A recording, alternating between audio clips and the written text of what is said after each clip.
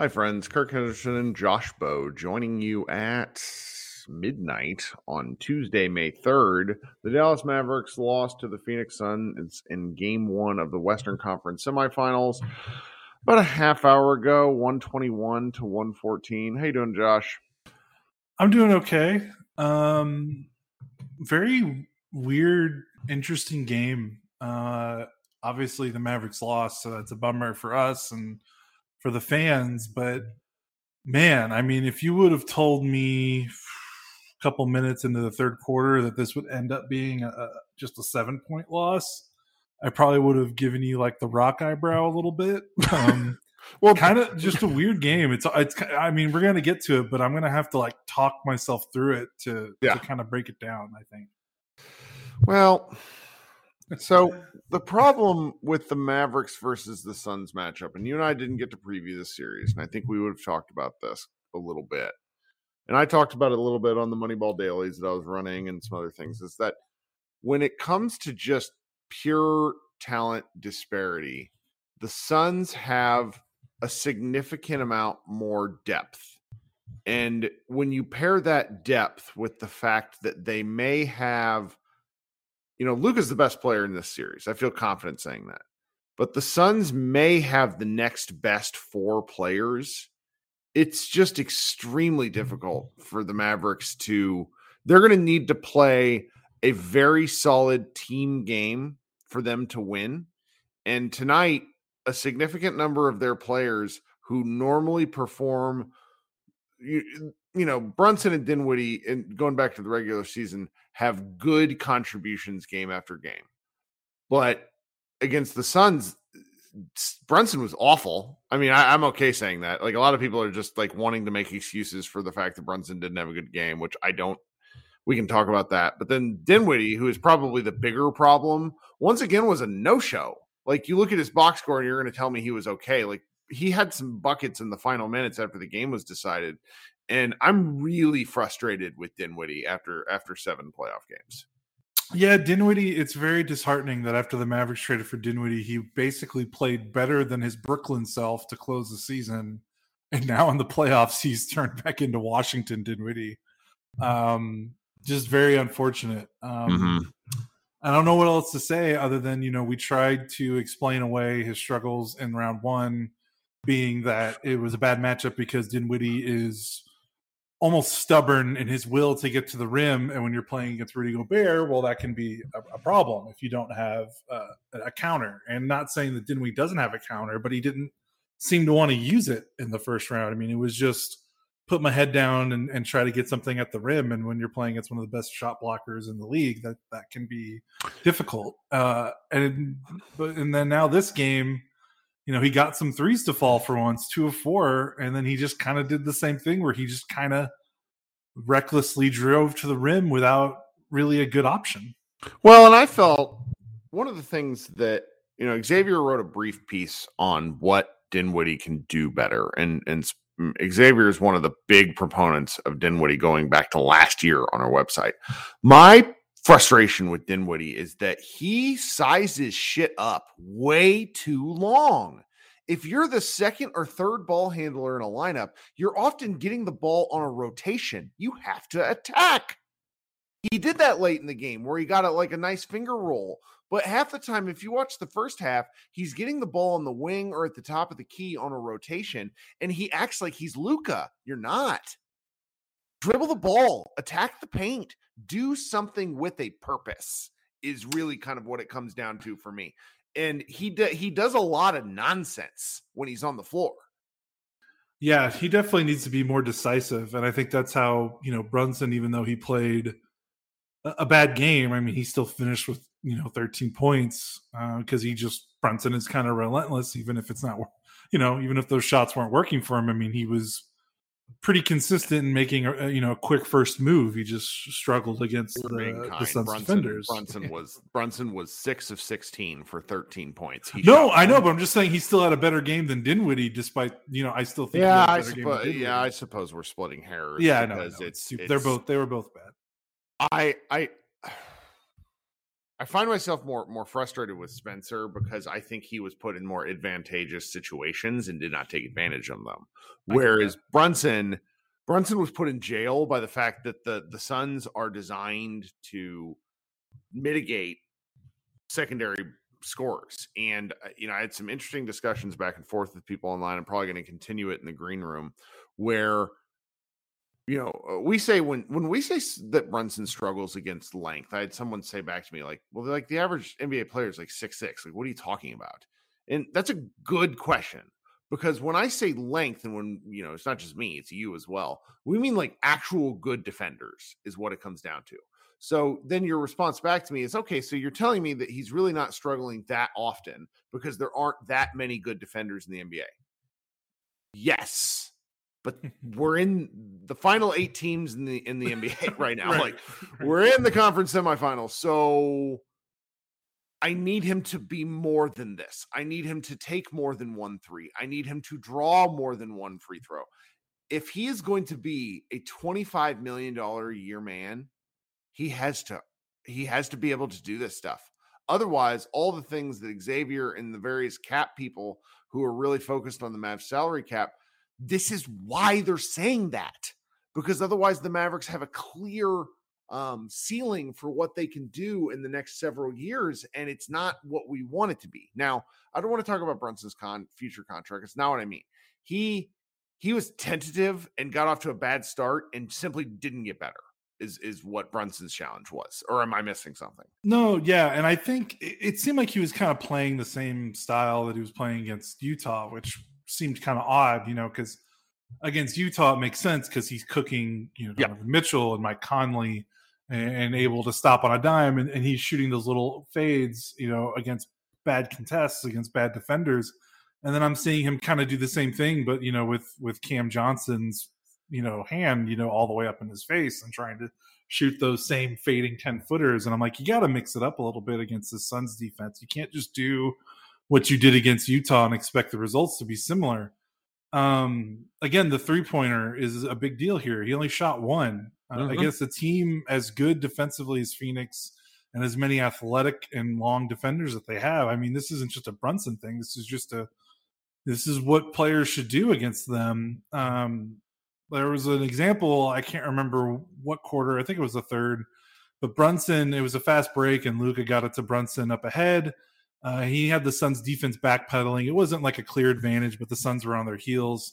And Brunson had an opportunity to catch the ball and basically stop and pop for a 3 above the arc.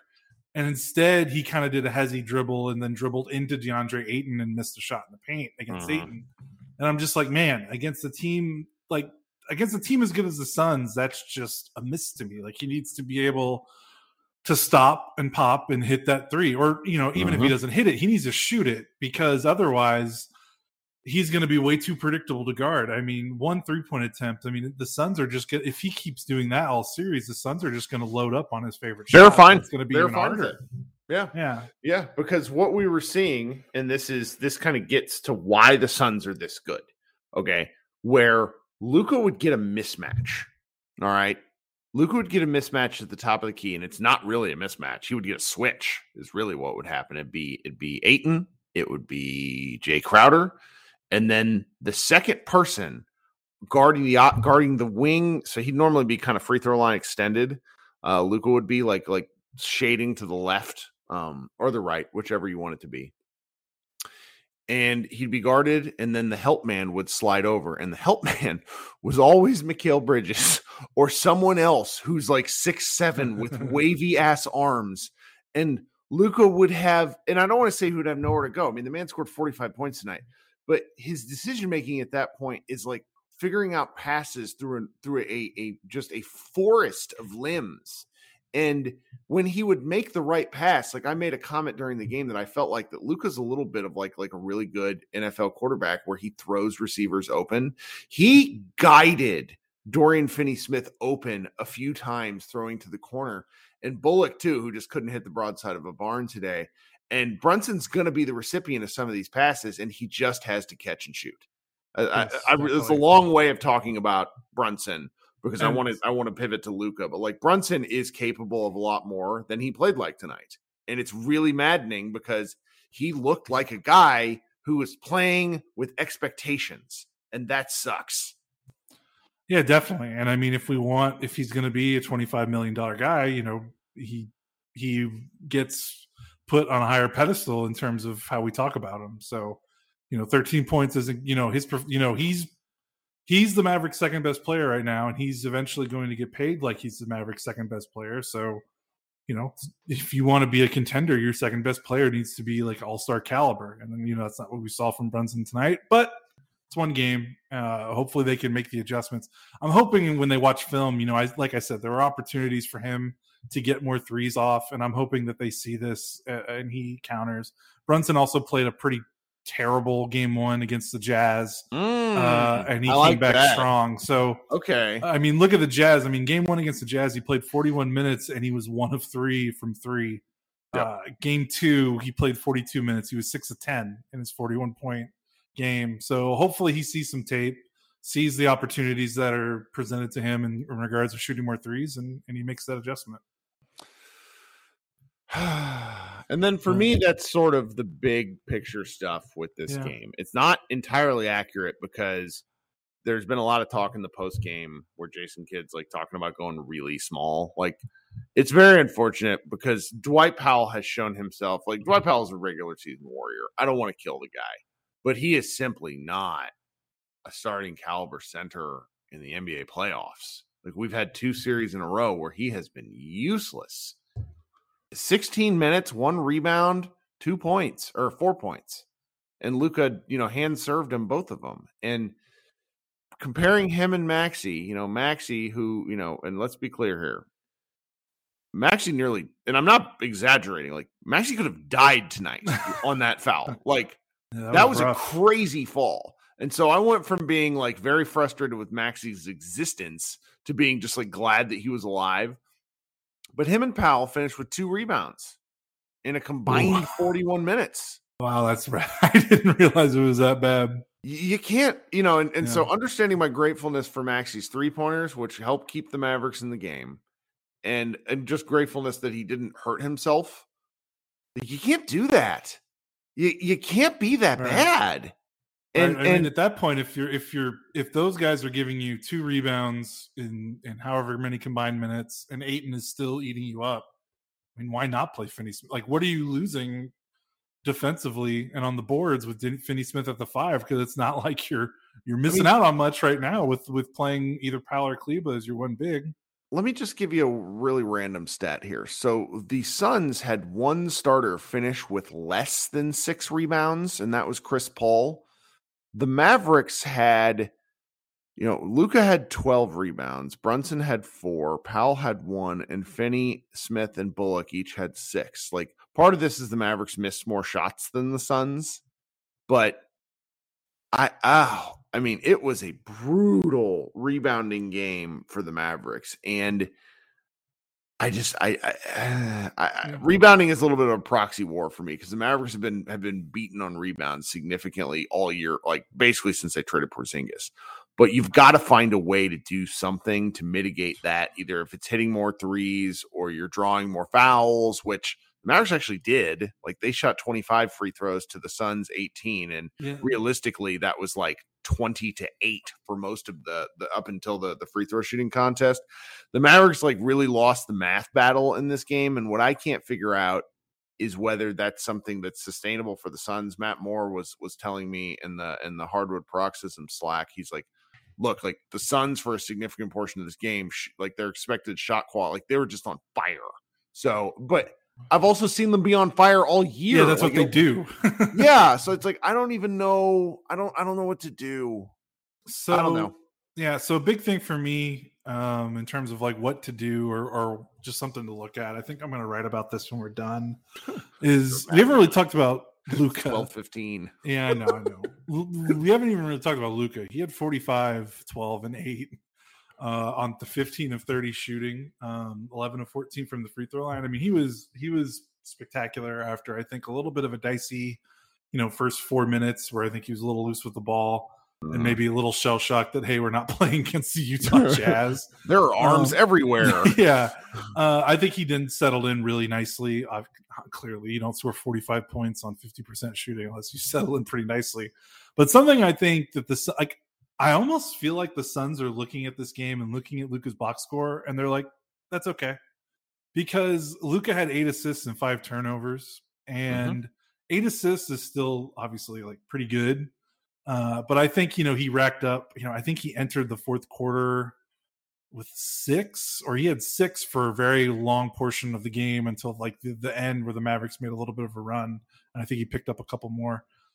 I think the Suns are okay with Luka shooting 30 times, scoring a bunch of points, and not having 12, 13, 14 assists. And apparently they were 8 of 16. The Mavericks were 8 of 16 on Luka like passes for shots. So it's like 50% is actually a pretty good conversion rate. Yeah, I think the number is the 16, right? That feels like a pretty low number. I think Phoenix, I think Phoenix rotated really well, and I think that they stuck to shooters, and the Mavericks really struggled because they couldn't take advantage of the Suns playing so far up on the role players. Like a guy like Finney Smith, he gets the ball, and if he's contested so hard, you would think, okay, we'll try to get them on their heels and go by them and initiate and keep the offense flowing. Well, the Mavericks just don't have enough of the, it's basically Luka, Brunson, and Dinwiddie are the only guys that can consistently do that. Like Finney Smith has shown some chops occasionally, but you can't, in the second round of the NBA playoffs against the best team in the league, you can't expect him to be like a big assist guy like he was in certain regular season games, and even, maybe a game against the Jazz. So I think the I think the Suns were totally cool with Luka just going ham, and they were just sticking to those perimeter shooters. I mean, Dorian didn't have a 3-pointer in the first half. Nope. And I feel like Dorian's 3-point attempts is pretty indicative of the Mavericks' ball movement or lack thereof. And I just they weren't able to get the Suns into second, third rotations. It was just Luka and a shot up. And it's like we're going to see a really stupid series of conversations over the next 24 hours about like Luka and over dribbling. And like, let me be clear here. Luka did in the first half. The ball popped a lot more in the second half. Luka was isolating and making bad decisions in the first half. He just was. Like, I know he scored 22 points, but I didn't really particularly care for how Luka played in the first half. Now, my thing is going to be if Luka also passes up some insane looks at the rim. They all do, where it's just like finally, like Luka had one kind of swooping, I don't know, it was one of his layups. It was a right-handed layup. I remember it pretty clearly, where he was coming in from the left side and crossed all the way across the lane and got a layup up. And it's just sort of difficult for me because I'm trying to reconcile my belief that he does need to move the ball more with my belief that he also needs to shoot some of these simpler shots. I don't know. Luka's such a challenging guy to cover sometimes because you can rate, like you can look at what the criticisms are and go, okay, that's a good point. But I'm not sure what the Mavericks can do differently, because if there's all these limbs in every passing lane, what are you going to do? Right. That's a matter of, so if the Suns are sticking to your role players and your role players can't get by them, when they get the ball rotated that way, this is defeatist, but it's like, get better players, have better players in those positions. But maybe the Mavericks need to do some more off-ball screening and cutting to try to take advantage of how aggressive the Suns are playing up on their perimeter shooters. I noticed a couple times in the first quarter, I can't remember if he did it most of the game, but I remember when the Suns got out to that 9-0 lead, the Mavericks are running their pick and roll with Luka, their stacked pick and roll with Luka. And Jay Crowder, who wasn't involved in the play in the pick and roll, kept digging like off the weak side to just kind of make sure Luka couldn't do what Luka likes to do, like threw him off balance, made him hesitate, made him dribble the ball back out instead of continuing to probe into the paint, and then that kind of gunks everything up. And I think the Suns were just kind of doing that all game. They were just kind of needling the Mavericks offense to be a little bit more uncomfortable than they normally are. It just goes to show how good Luka is, that he can still, score as well as he can, and, on decent efficiency as well. But I really think we're going to look at this series and, look at Luka's assist number and look at his made threes. And if those numbers are low, despite even if he scores 40 or 38 or whatever, I think the Suns are going to be totally cool with that.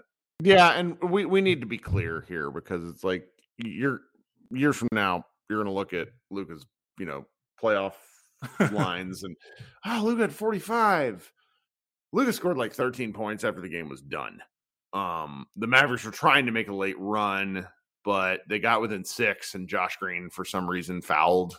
I don't know why. I mean, while I'm on the subject, Josh Green is not a playoff basketball player, and the Mavericks have to play him because they need minutes soaked up. But he's awful at situational awareness. Like, there's a man, I mean, he dribbled at, like, Luka found him wide open in the corner for an open 3 with 4 seconds left on the shot clock, and he drove into traffic and turned the ball over.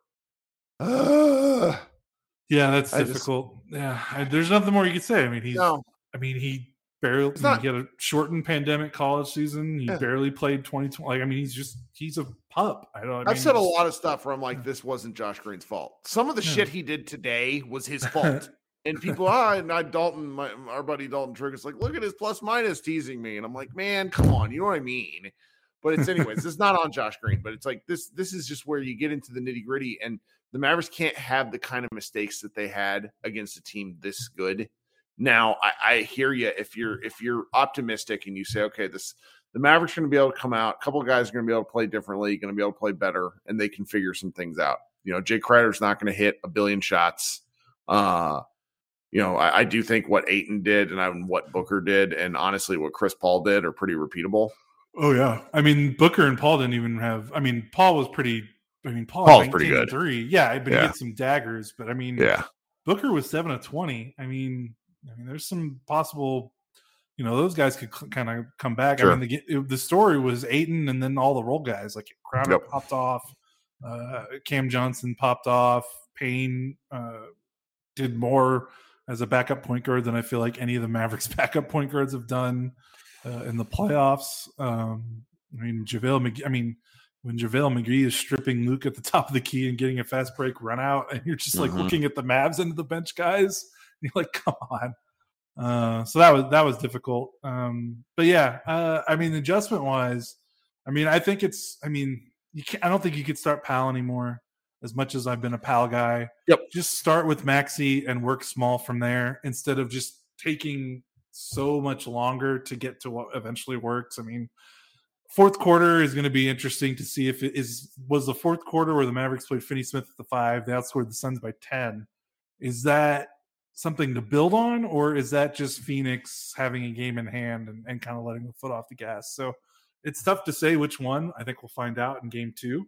But I mean, if you're the Mavericks, there's not much more to cling to. Like, you have to look at that fourth quarter and be like, okay, regardless of whether the Suns were loafing it or not, this was our best stretch of basketball by far. Let's get to that earlier. Obviously, you can't play Finney-Smith at the 5 for 40 minutes, but if you start Maxey and then when the substitutions roll in, you then work your way towards it instead of, kind of trouting out Powell for his customary, 8 minutes a half or whatever. That just feels like a waste of time. So that might be the big adjustment, because they just got to get to that quicker. Because, with Ayton, what are you going to do with Ayton?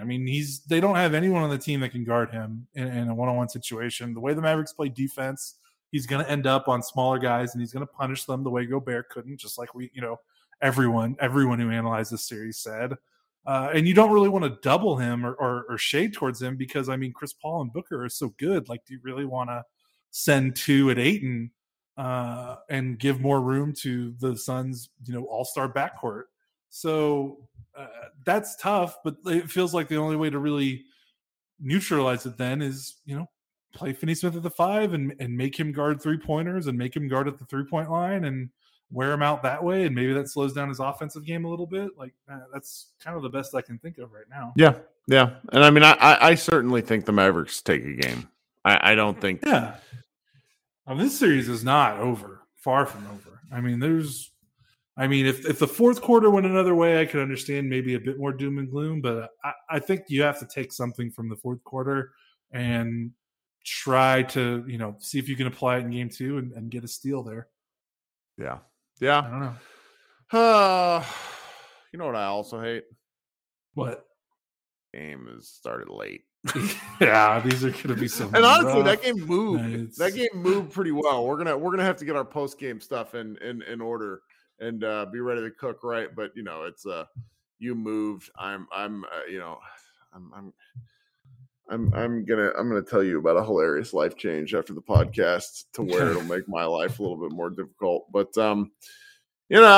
we'll be back here on Wednesday night. I think I may talk to Tim Cato during the day tomorrow. He's there in Phoenix, and Tim, it's my favorite thing about Tim. I can say this is late. Tim doesn't listen to the show, so maybe you will.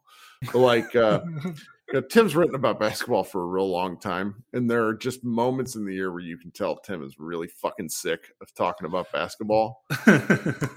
But when he gets into his game, there was a reason our staff was cooking with gas in like the mid 2010s.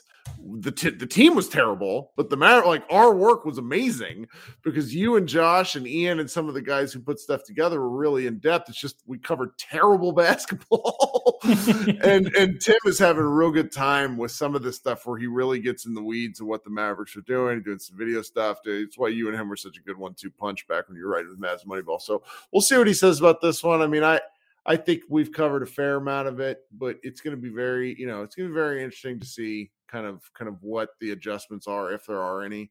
I mean, this is just like for me, and I said this, I was on a show with Seth Partnow today for a while, where I just said, my frustration with this is not this team. This team has been really fun to cover. I've been really glad to be wrong on so much stuff. But where you get and look at what they can do, it's like, how much more blood can they squeeze from this stone? And I don't have a good answer for you. No, and I don't think we'll get a better answer until we see what they have in game 2. All right. This has been Kirk Henderson and Josh Bowe. Come to the website for articles. We'll have a fair amount of stuff, I think. And then I'm going to do a Spotify Live right now, but hopefully people won't keep me for 2 hours because it's already late. All right, everybody be good, and we will be back with you on Wednesday night and that sort of thing. Talk soon.